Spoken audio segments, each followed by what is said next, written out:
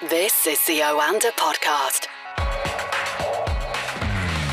This is the Oanda Market Insights Podcast, talking to Oanda senior market analysts across the globe, and I'm delighted to say today I'm talking to Ed Moyer in New York. Good afternoon from London, Ed. How are you doing? It's a cloudy day in New York City, but the weekend is nearing, so I think things are feeling a little bit upbeat here. We love the weekend. If you're going to give us a weather forecast from New York, I'm going to give you one from London, and it is mild for the time of the year, and it's a very pleasant day today. It's my birthday weekend, and at least it will be sunny. When is the actual day? Or maybe perhaps you shouldn't say it for reasons of password control. Oh, yes. On all social media platforms, they have all wrong birthdays, even though that probably just gave a big tip to the hackers. But, yes. Yeah. So you're 29 again? Yes, forever 29. I think I'm still about 28 in my head. Let's start with cryptocurrency, and in particular Litecoin, which on Monday surged by more than 35% when rumours surfaced in the form of a press release announcing the retail giant Walmart's partnership with the asset.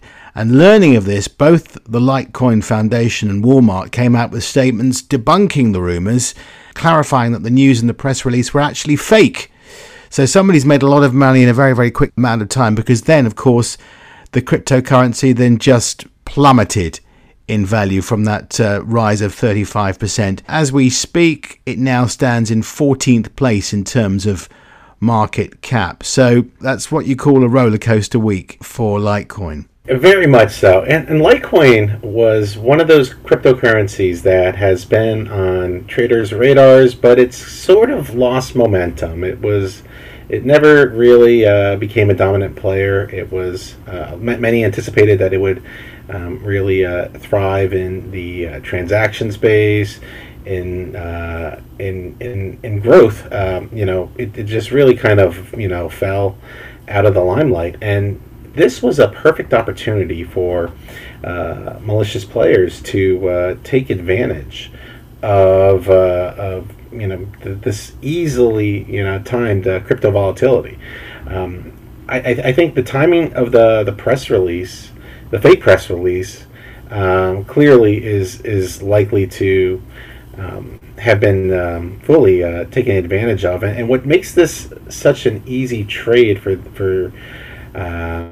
the people behind this is that they knew that this story was going to get refuted. So on leveraged platforms, they were able to probably ride this up and then easily ride it back down, because there was no reason why Litecoin would maintain any of the gains from the initial surge. So I think it shows you that a lot of mistakes happened. Walmart, Litecoin, they were a little slow in refuting it. They did within about an hour or so, but it should have been a lot faster. Litecoin messed up, and some official Twitter accounts retweeted the story, which gave it credibility. And I think it shows you that where you see opportunity, where you have financial instruments that are likely to have strong momentum trades, this space is going to easily have reactions like this on any headline release that suggests there's a major breakthrough of adoption in corporate America. Just remember, not too long ago we had Amazon that was reportedly ready to accept crypto as payment, and then we saw that story quickly refuted. So the Walmart story seemed plausible. I think right now, there is just this anxiousness that you're going to see other companies really kind of jump on the crypto bandwagon. But this story, it just really, it's negative on so many fronts. But I think what it probably did is really crushed a lot of retail traders that thought this was the story that was going to make Litecoin a dominant player, and you probably had a lot of traders that bought at that high, and I think that will probably leave a very bad taste for some of the retail traders that tried to take advantage of that news. Yeah, it just shows you how careful you have to be when you read these things. Rumors spread very, very quickly, and suddenly you think you can make a quick buck, but then you can end up losing a lot of dough. Very much so. And you know what really hurt the story? Journalism. We had Bloomberg, we had Reuters, we had CNBC run with the story. They had their staff was quick. What was the timeline between this happening and the press release announcing that it was fake? Typically with the wires, so with Bloomberg and Reuters, they once a story breaks, they typically have a very quick few lines on the story. But in this age of social media, 1,000 retweets later, and as you're looking for more clarity on the story, and as people contact Walmart and Litecoin directly for more details on the partnership, then it quickly becomes known that this is not a true story. So within that hour, you had those publications just kind of spread the news. It was already being talked on the television shows, and like some sites though, like the Wall Street Journal, they withheld they withheld going with that story. They wanted more confirmation, and I think it shows you that you need to be careful anything crypto, and I think you're probably going to see that this is probably not going to be the last time we hear this. There are still a lot of emerging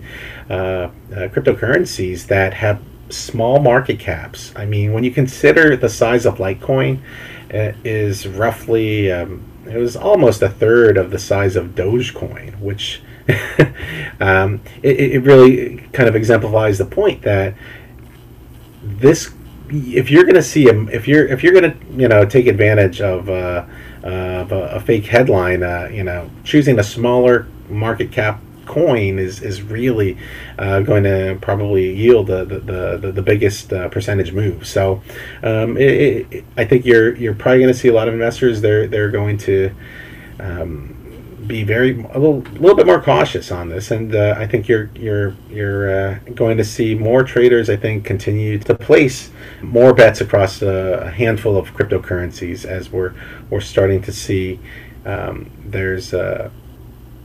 There's still room for more blockchain technologies to thrive, more ledgers to garner more attention, and I think that's one thing that you're probably going to see continue to help drive growth for the whole cryptoverse.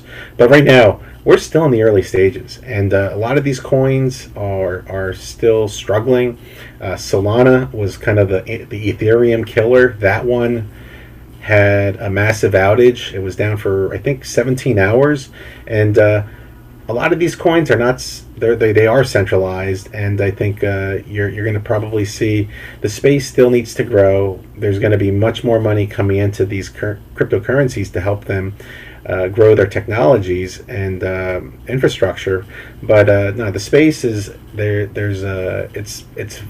We're in the early stages, and I think it's an exciting time. But unfortunately, you're going to have to be very careful with if you're trading off of news, making sure the headlines are legit.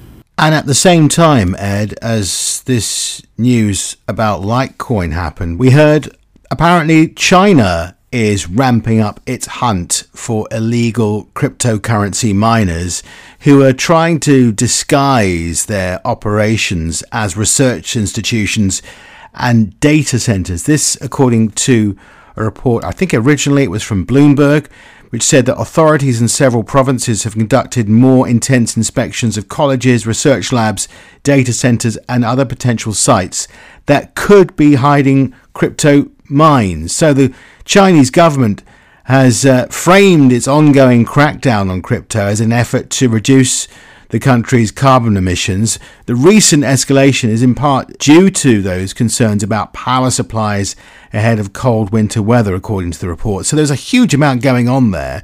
What do you understand from this news from China? Well, China has been very clear in letting the whole financial community know they are getting rid of cryptocurrencies. They are completely supporting their digital yuan, and you're going to see that is going to be the coin that is going to be used in the Chinese economy. Now, you have many miners that made their livelihoods off of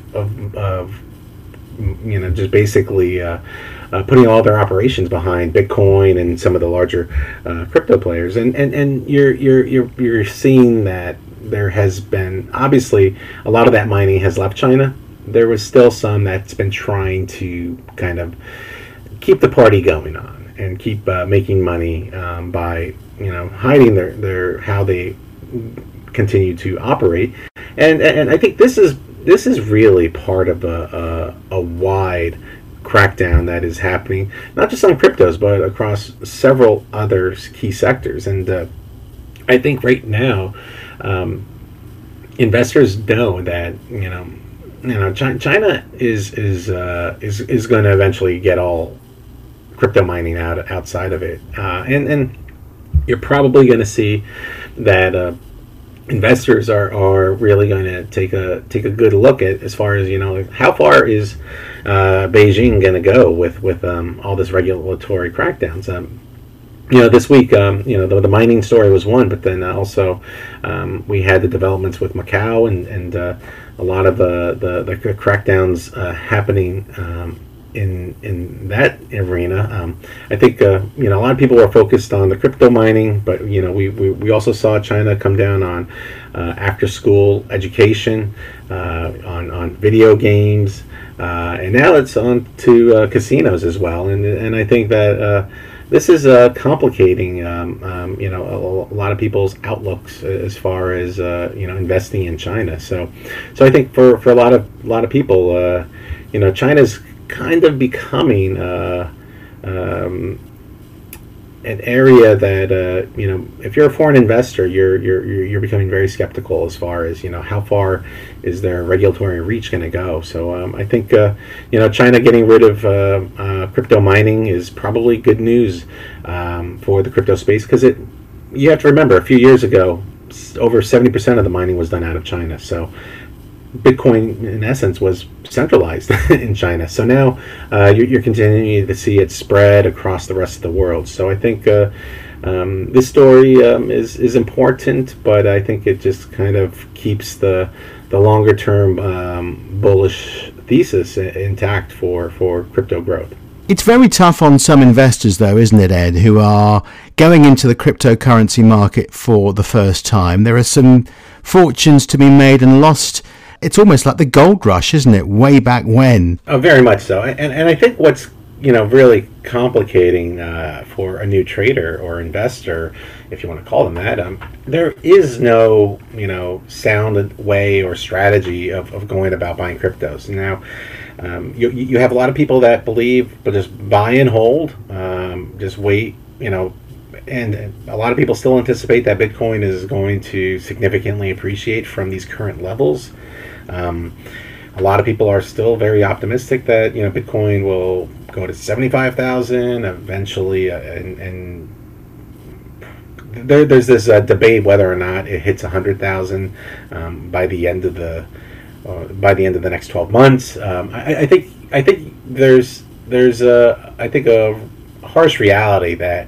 And a lot of traders, I think, already come to this conclusion that it's going to be very hard for Bitcoin to continue that pace.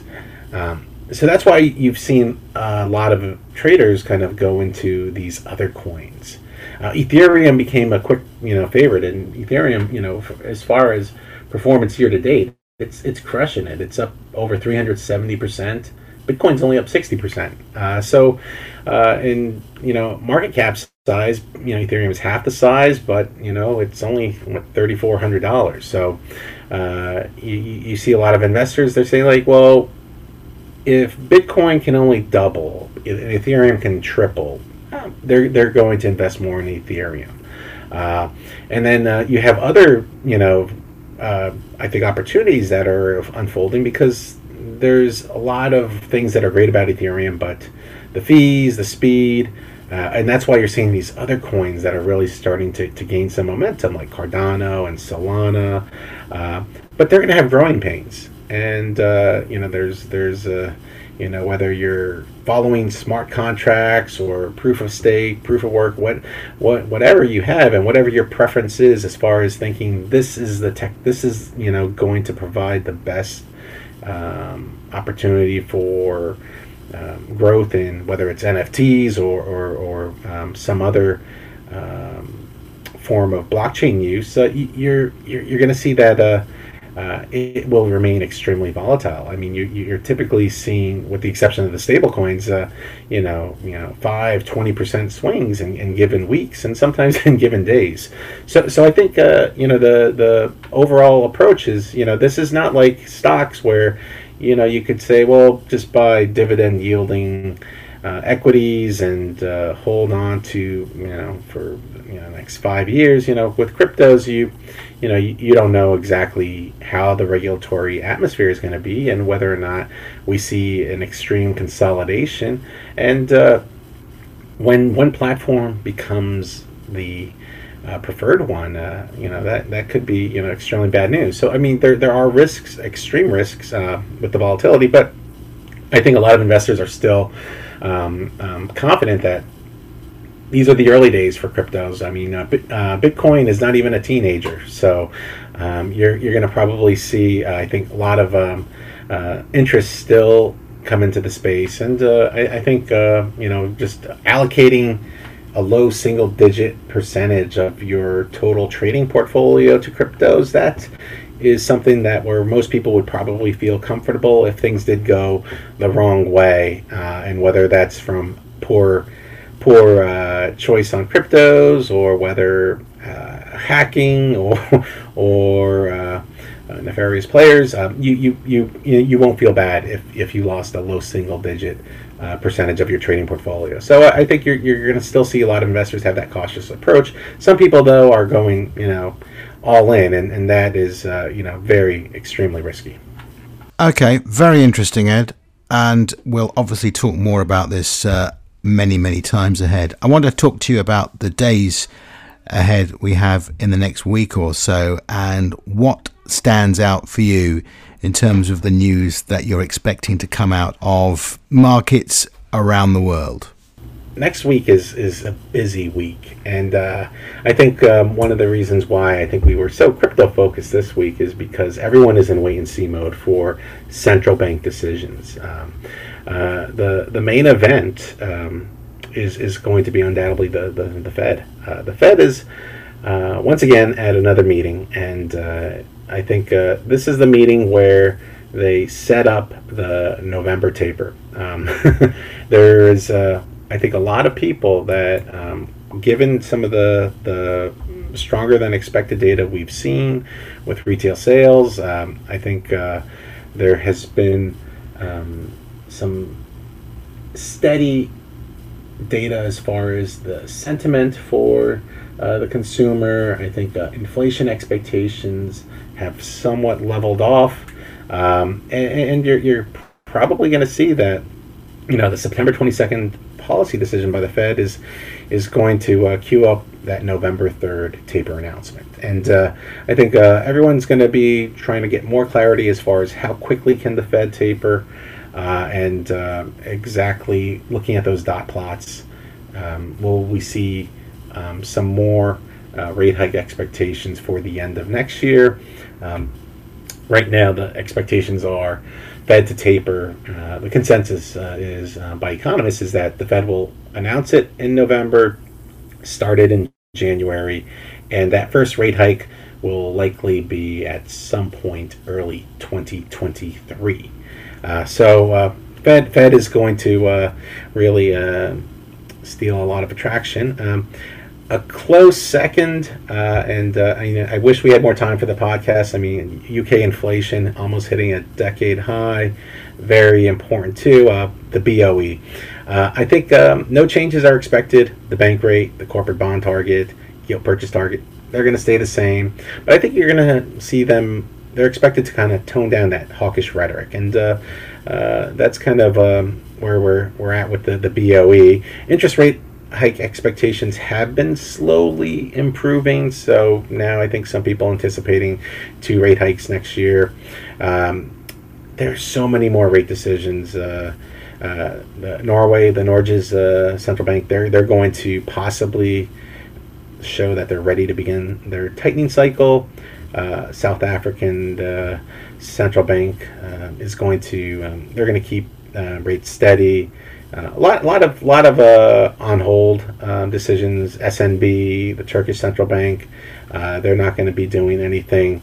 The BOJ, I can't believe that one slipped. They're going to keep their balance rate and 10-year target unchanged, and I think they might lower their outlook. So that will be very important to follow. So heavy on the central bank side. German IFO release is also important, and I think for a lot of those crypto watchers, you're going to probably see the Fed, if it doesn't happen over the weekend, they're going to release their paper on digital currencies, central bank digital currencies. That they said they were going to do early September, and I think we're almost we're beyond that. So that should be coming out anytime soon, and that will be very important for sentiment on the crypto space. Regulation is really, I think, the biggest hurdle for cryptos right now. So once you get beyond that, then you could see, I think, more normal flows into that space. So a very busy week, and be looking forward to recapping it with you next week. Excellent stuff. Have a great birthday weekend, and we'll speak to you again a week from now. Thank you. You too. This is the Oanda Podcast.